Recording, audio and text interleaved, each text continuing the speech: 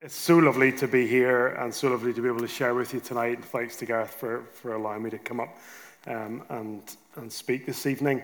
I'm going to read the 23rd Psalm as as Gareth just mentioned, and then I'll pray, and then we'll spend some time reflecting on verse 1. But let me read it. Psalm 23. The Lord is my shepherd. I lack nothing, or I shall not be in want. He makes me lie down in green pastures. He leads me beside quiet waters. He refreshes my soul. He guides me along the right paths for his name's sake. Even though I walk through the darkest valley, I will fear no evil, for you are with me. Your rod and your staff, they comfort me. You prepare a table before me in the presence of my enemies. You anoint my head with oil. My cup overflows. Surely your goodness and love will follow me all the days of my life, and I will dwell in the house of the Lord forever. Thank God for his word. Let's pray.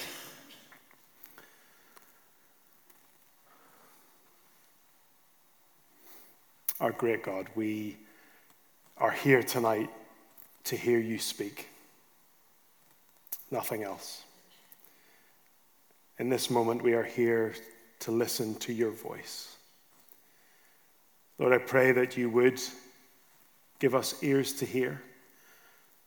Lord, I am so thankful that you are sovereign, that you are in control of all things, that you know everything, and you know each of us intimately, and you love us dearly. And Lord, you have words for us, each of us, tonight. Lord, I pray that over these next moments, by your Spirit, you would speak to us. For I ask it in Jesus' name. Amen. I feel like I'm amongst friends. I don't know everybody here yet. We're slowly getting to know folks around here, and it's wonderful.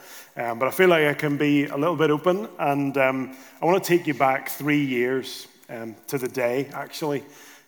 January the 8th, 2020. So 3 years exactly. And I had just been at home for a short while, and I was in RAF Bryce Norton, just about to get on I'm not RAF, so I don't know what the airplane was called, but I was about to get on a big airplane to fly back out to the Enhanced Forward Presence, which is still the British Army's kind of forward operating space near the Russian border. So I was the chaplain to the battle group at this time, and I had managed to get home for a week's R&R. We hadn't had Christmas together, so I got home on about the 28th, 29th of December. We had a late Christmas as a family, and then on the 8th of January, I was flying back. And that might sound a little bit out of the ordinary. For us, that's quite normal. That's kind of life. You know, we just take it as it comes, right? And that's how it was. But as I flew back into Estonia and towards Russia, everything was normal. Like, the world hadn't gone mad. This thing called COVID hadn't kind of erupted.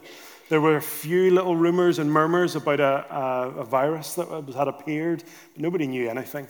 And over the course of the next couple of months, kind of moving into March, when I was due to finish and come home from that tour, we all know everything had started. And it was at the point where we didn't know if we were going to get home. I didn't know if I was coming back to the UK or if we were just going to have to stay because they couldn't swap people in and out and all this sorts of stuff. Very strange time. Came home. And for each of us, the kind of the next 2 to 3 years was very different. I acknowledge that. I don't speak, about the experience that you've had. For us, our lives were kind of turned upside down in certain ways that we all share. We as a family each got COVID, some of us quite badly. I had 3 months off work. I think I'm still suffering from the effects of long COVID. I'm fairly certain about that. And so it has had a massive impact in some ways, into our life, into how our family has operated and how it works. But I think, I acknowledge that we haven't all had the same experience. But we didn't know what was to come. None of us knew at that time. And I suppose the admission that I'm about to make is that spiritually, I have been up and down. Not in any kind of crazy, openly critical of God kind of shouting way, but subtly. And I would imagine that for most of us, whenever we've had our comfort or our freedom or our choice or our norms kind of rattled and shaken, it does get right to the heart of what we genuinely believe and trust in and hope for ourselves and also for those that we love. Gareth obviously has introduced this series, and I was so happy whenever we kind of had a brief chat about it, and we came to the 23rd Psalm, and what a privilege it is to look at these words that are so familiar, as we've already said, and to be comforted by them, and in that, of course, but also to be challenged. Because to me, it's so obvious that the 23rd Psalm takes us right to the heart of what Christians believe. They take us right to the heart of an authentic, true experience of Jesus Christ in the power of his Holy Spirit. And I suppose we can just say it as it is. This is a "yeah, I know that one" psalm, isn't it? It's the psalm that's on the pages of children's Bibles, and many of us, as Gareth's already said, have choked our way through singing at the funerals of loved ones. We could very easily think Psalm 23, nailed it, done, got that one. When in actual fact, it is a superb roadmap of Christian belief and experience. The older and the more mature and experienced we become as followers of Jesus, I think we should actually be able to point to these words and say, yes, this is what I've lived. It's become more vivid and more real and more glorious and more comforting as we track the course of this journey that the Good Shepherd is leading us on. And tonight we're looking at verse 1. Verse 1, it's barely a few words. The Lord is my shepherd. I shall not be in want, as I reckon most of us probably know it. The rest of the psalm explores those twin promises that God is shepherding me and he will meet every need I have. And tonight, very simply, we're going to celebrate that declaration that the Lord is my shepherd. And we're going to explore the fact that hour by hour, we can be confident that he is meeting our every single need. And the way we're going to do this tonight is we're going to ask two very simple questions. Firstly, who is this shepherd? And secondly, how does he care for me? Who is this shepherd? Who is this shepherd? Well, he is the Lord. He is the great I am. David says Jehovah, or the same name, Yahweh, the Lord, the creator, the sustainer, the upholder, the promise maker, the promise keeper. This God shepherds me. The enormity, the infinitude of God's majestic power, wisdom, might, and holiness, focused in intimate, skillful, faithful, need-supplying shepherding. Did you know that there are more stars in the galaxy than people who have ever lived? Did you know that for every grain of sand, there are approximately 10,000 stars? And did you know that there are more cells in your body than there are stars in the universe? Now, I don't really understand anything that I've just said in the last 3 sentences, but I am loving being completely overwhelmed by it. And as we come to the Bible and we come to Psalm 23, verse 1, The Lord made ourselves. The Lord made the sand. The Lord made the stars. He has put each of them in their place, and he superintends them, and he leads them in his unending power. And as Jehovah, the covenant-making, covenant-keeping Lord, he is committing to us, to each of us, to be our shepherd. The Lord in Jesus Christ is your shepherd if you have an open heart to his powerful mercy and love. That's what David is saying. That is the wonder of this simple yet profound declaration. Shepherd in the Hebrew means food bringer, the one who supplies the food for the hungry. And again, over 400 times, the Bible compares people to sheep. And if you know anything about sheep, you should actually find that really quite rude.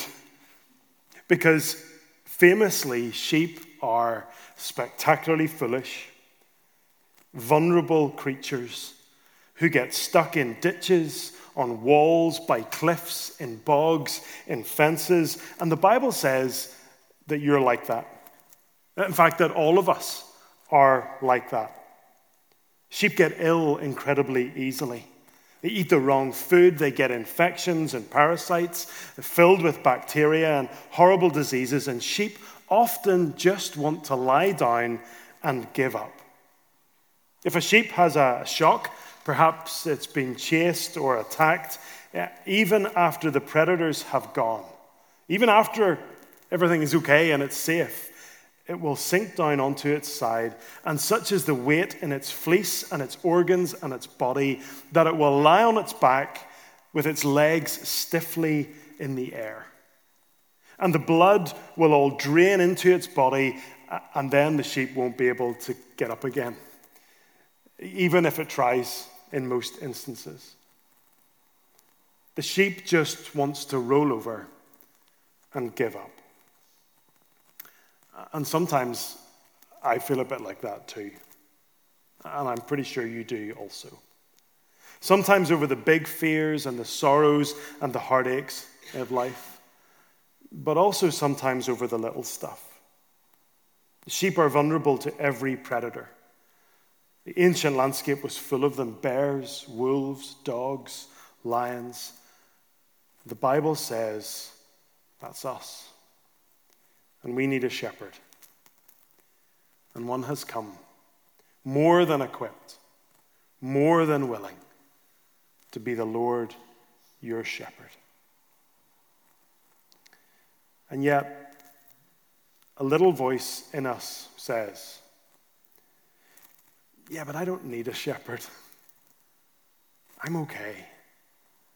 Yeah, I'm here in church, and I'm actually here most weeks, but I'm not really a sheep. I'm not really part of the flock. I can do it myself. I'll be all right. But a sober and an honest assessment of how we have lived over these past couple of years, maybe, with questions like, have I been scared? Or have I said or done foolish, destructive things? Or have I put myself or even those that I love in big or small ways in any kind of danger?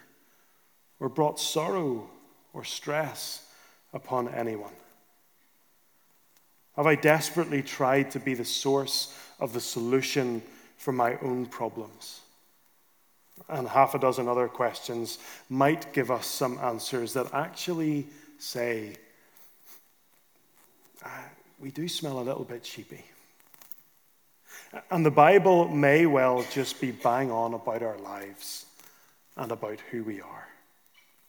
So as God looks at his Old Testament people and he says again and again, you're sheep, you're sheep, you're sheep, again and again, he also says, but I'm your shepherd. And look at my shepherding love. And to read the Old Testament now for us is an invitation to see how God has indeed shepherded his people through the most ancient of promises. Meeting his people in Egypt, shepherding them through the Red Sea, bringing them through the wilderness, to giving them kings and leaders to look after them. And then after the great tragedy of the exile, when they behaved more like goats and not sheep, God scatters his flock. But he says, I am going to come myself to shepherd you, because that's what you need. And that's what I will do. Because there are wolves out there who will eat you alive. And of course, one of the great stresses for all of us, whether we are looking at the wider church or wider society, there are plenty of leaders who are just wolves. Maybe they set out with good intentions to serve, but it doesn't look like that now.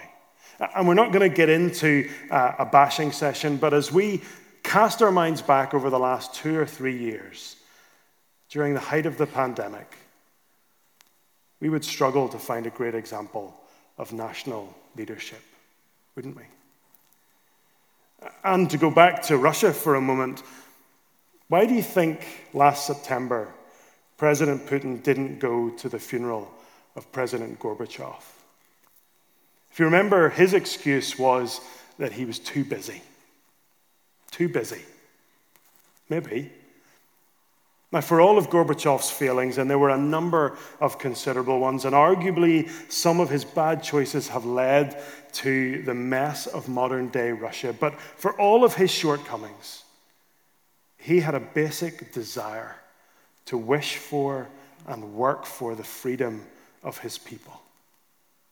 So at a time when that was going to be celebrated, the current president would go and stand alongside the coffin and allow the comparisons that would again remind the nation and a watching world about the kind of leadership the Russian people have got.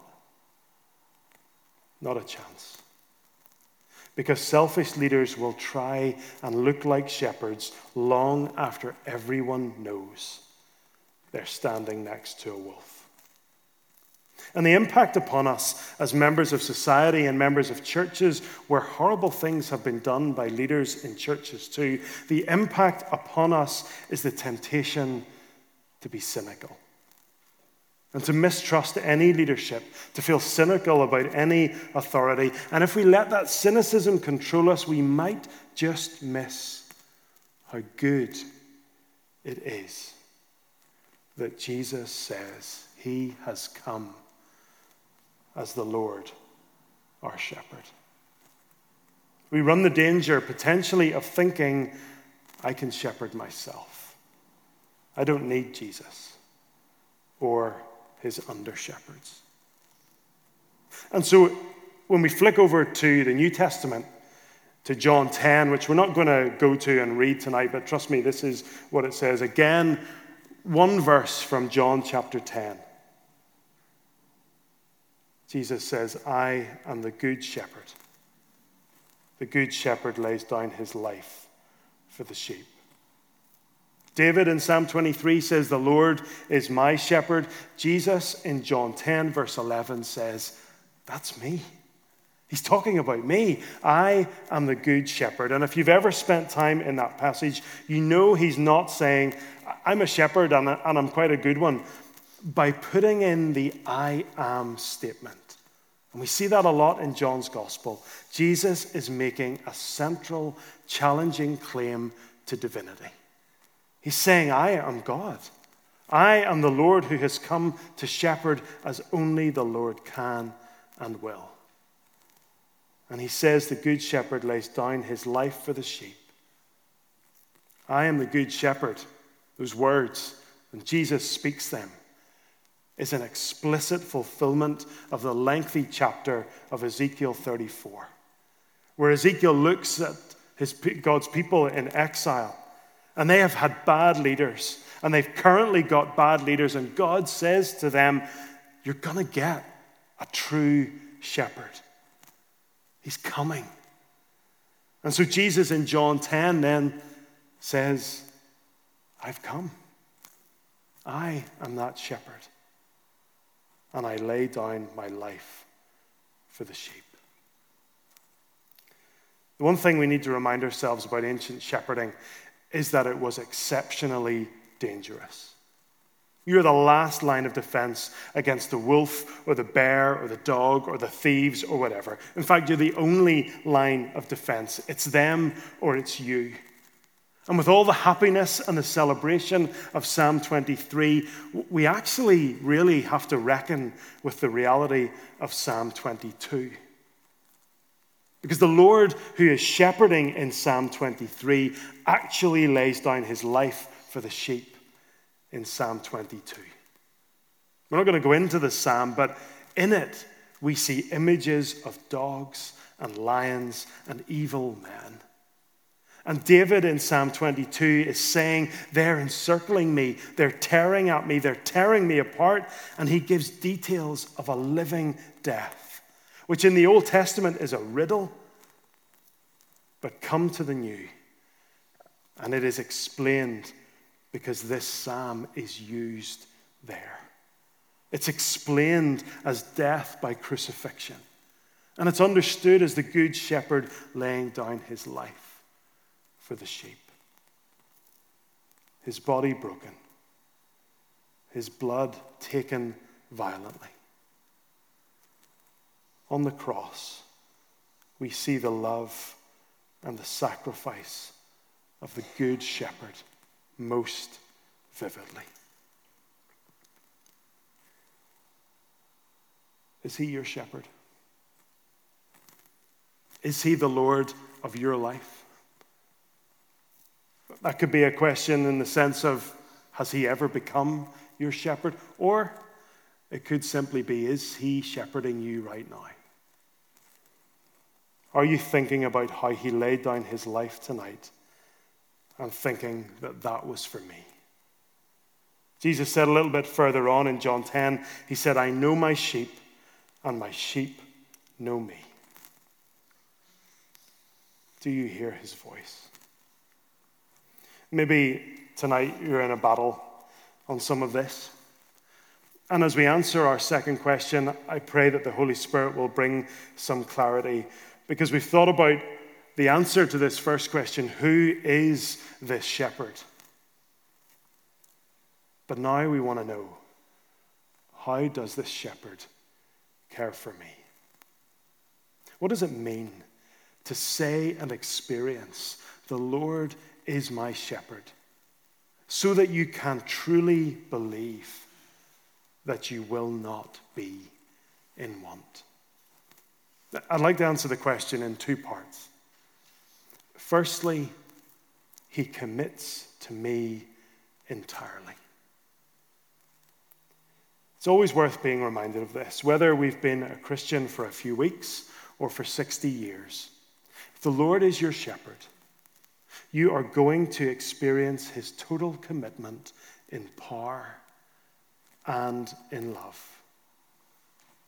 Think again about how intensively the shepherd, whether in ancient or modern times, is committed to his sheep. He leads them to pasture. He provides them with good food.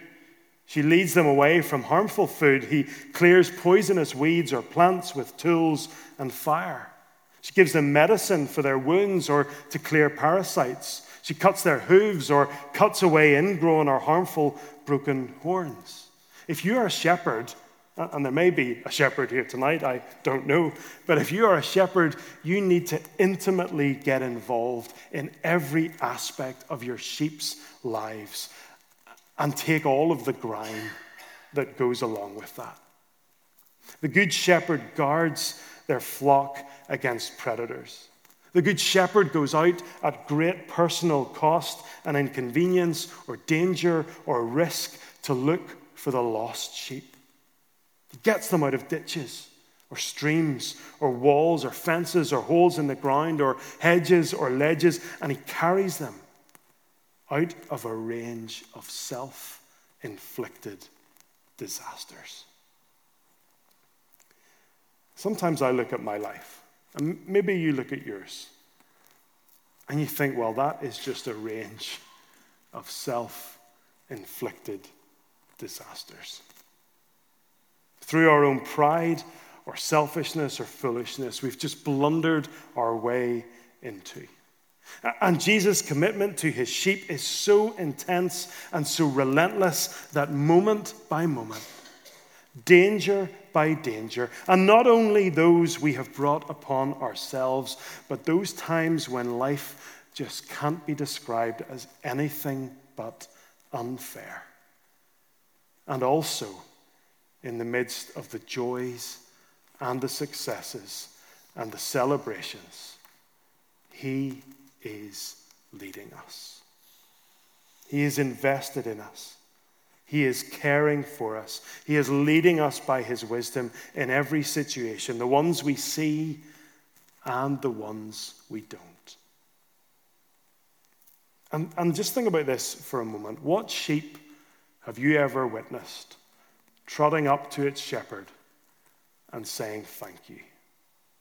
Thanks for all the work that you do. But what follower of Jesus, who trusts in the shepherd and experiences care, will not go to the Savior in worship and amazement and thankfulness for his dearly mercy and provision?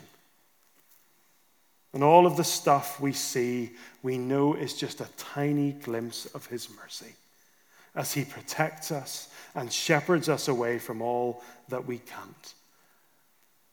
And we can do nothing but worship and praise him.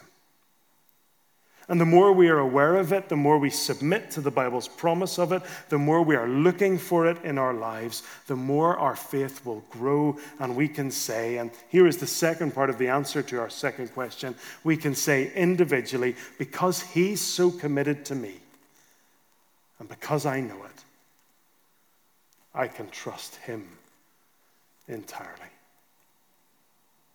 I shall not be in want. I lack nothing. Do we fully appreciate that phrase? It's such a powerful declaration of faith, which I fear can sometimes miss our heart. What if we read it as, I have everything I need? I think it would be wonderful to memorize this psalm. It seems like a great opportunity over the next number of weeks. Why don't we commit to doing that? Why don't you set that as a bit of a New Year challenge? It's not a huge one. It's a short psalm. A New Year challenge. Commit it to our hearts. And if we do, we'll have such rich spiritual food to enjoy. And maybe as you memorize verse 1, learn it, yes, as I shall not be in want, but hear that as I have everything that I need. Not in the future, not at the end of time, although of course that's true, but actually today. As we sit here this evening, in the midst of all manner of difficulties and struggles and aches and pains and worries, to say verse 1 and to believe it means in this moment in time, in wisdom and love, God is currently meeting every single one of your needs. I had the privilege, the joy, a number of months ago to visit Hereford Cathedral. It's a kind of a work thing. And Hereford Cathedral has all sorts of other bits in it. It's a bit like most of these big cathedrals. I'm not a cathedral buff, unlike many of my Anglican colleagues who love this stuff. But, you go there to visit a cathedral, but there's all sorts of other bits there. The Hereford Cathedral actually has one of, if not the kind of oldest existing maps of the world. It's called the Map of Monday, I believe. And you can see it there physically. But another thing that Hereford Cathedral has is a chained library. You may have heard of a chained library before. It's basically an ancient library, so it's got books dating back hundreds of years, and they're arranged in shelves and by chain. And it used to be that you could go into this library, take a book off the shelf, read it, and it would still be attached to all the others, so you couldn't leg it with something of John Calvin's or whatever it was.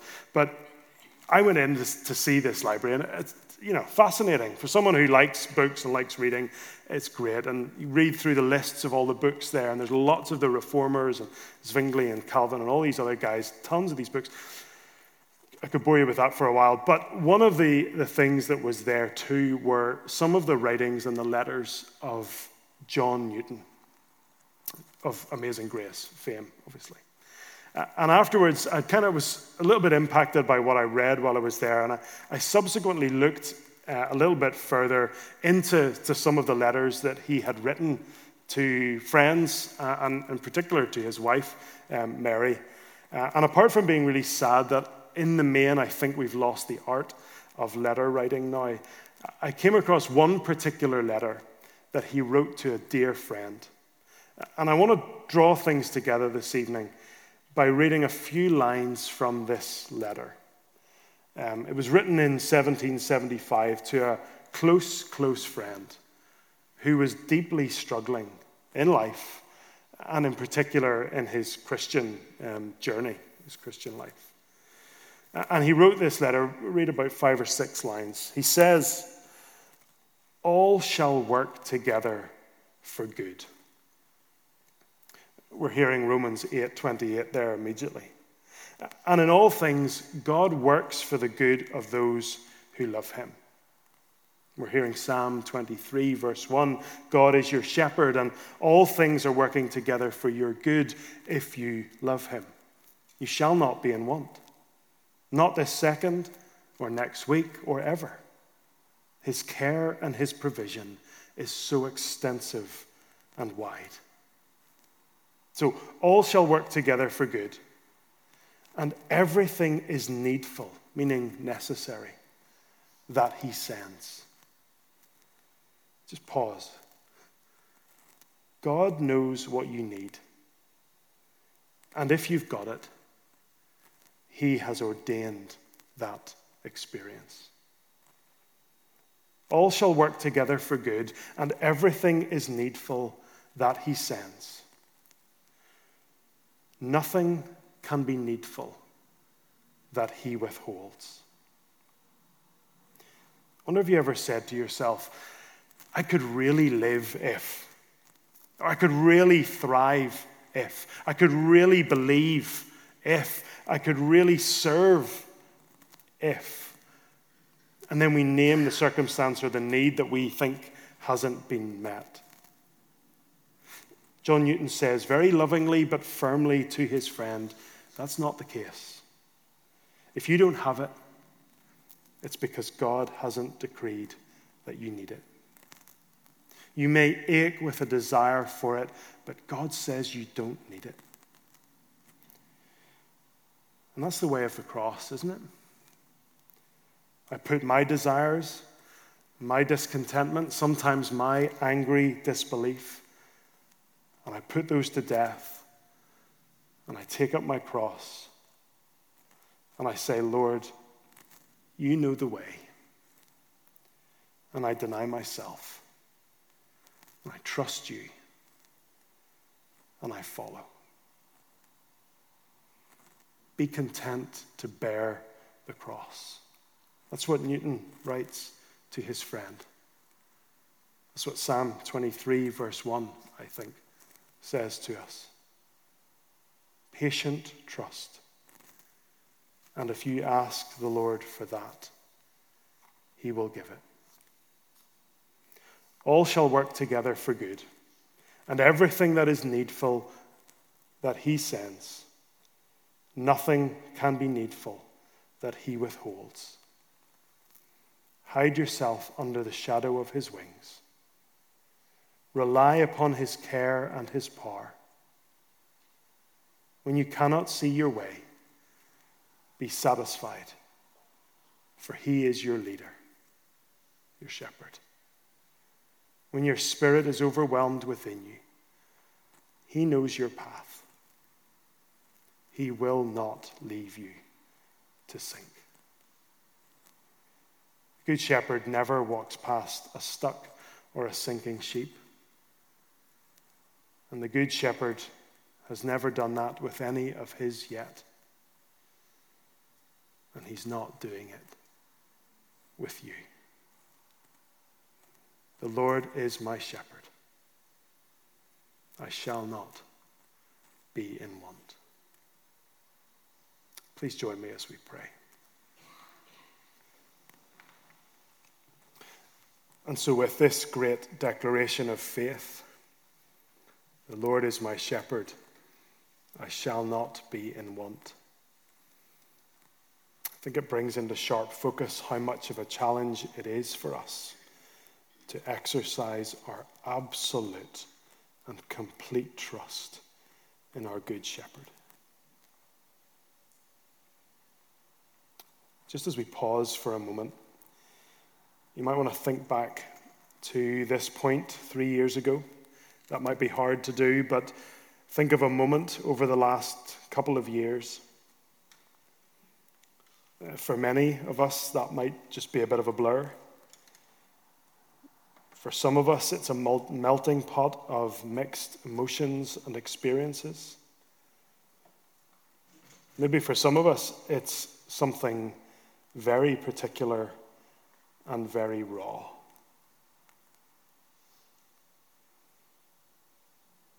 What are you carrying tonight?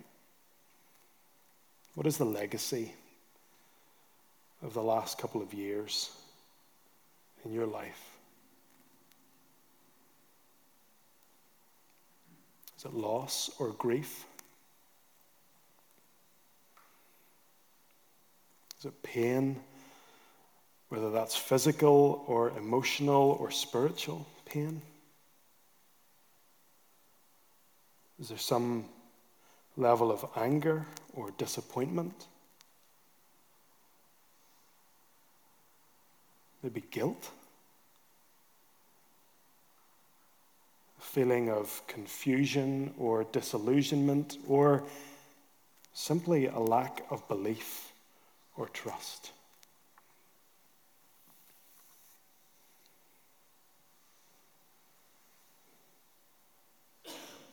Jesus said, I am the good shepherd. The good shepherd lays down his life for the sheep. I know my sheep, and my sheep hear my voice.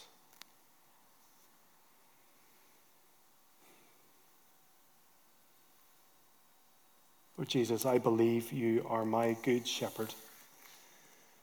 And because you laid down your life for me, you will see me safely home by your Holy Spirit. Give me more faith to believe that I shall not today or any day be in want. In that faith, Holy Spirit, make me contented and joyful and eagerly obedient to take up my cross and follow my Savior.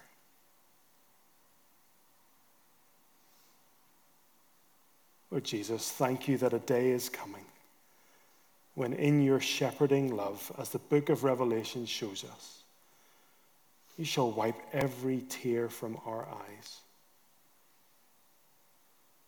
Lord God, only give us faith to be true to you, to embrace your love, and to walk with trust in your goodness until that day.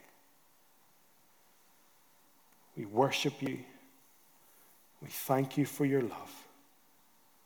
And we commit one another to it for your name's sake and for our blessing and joy.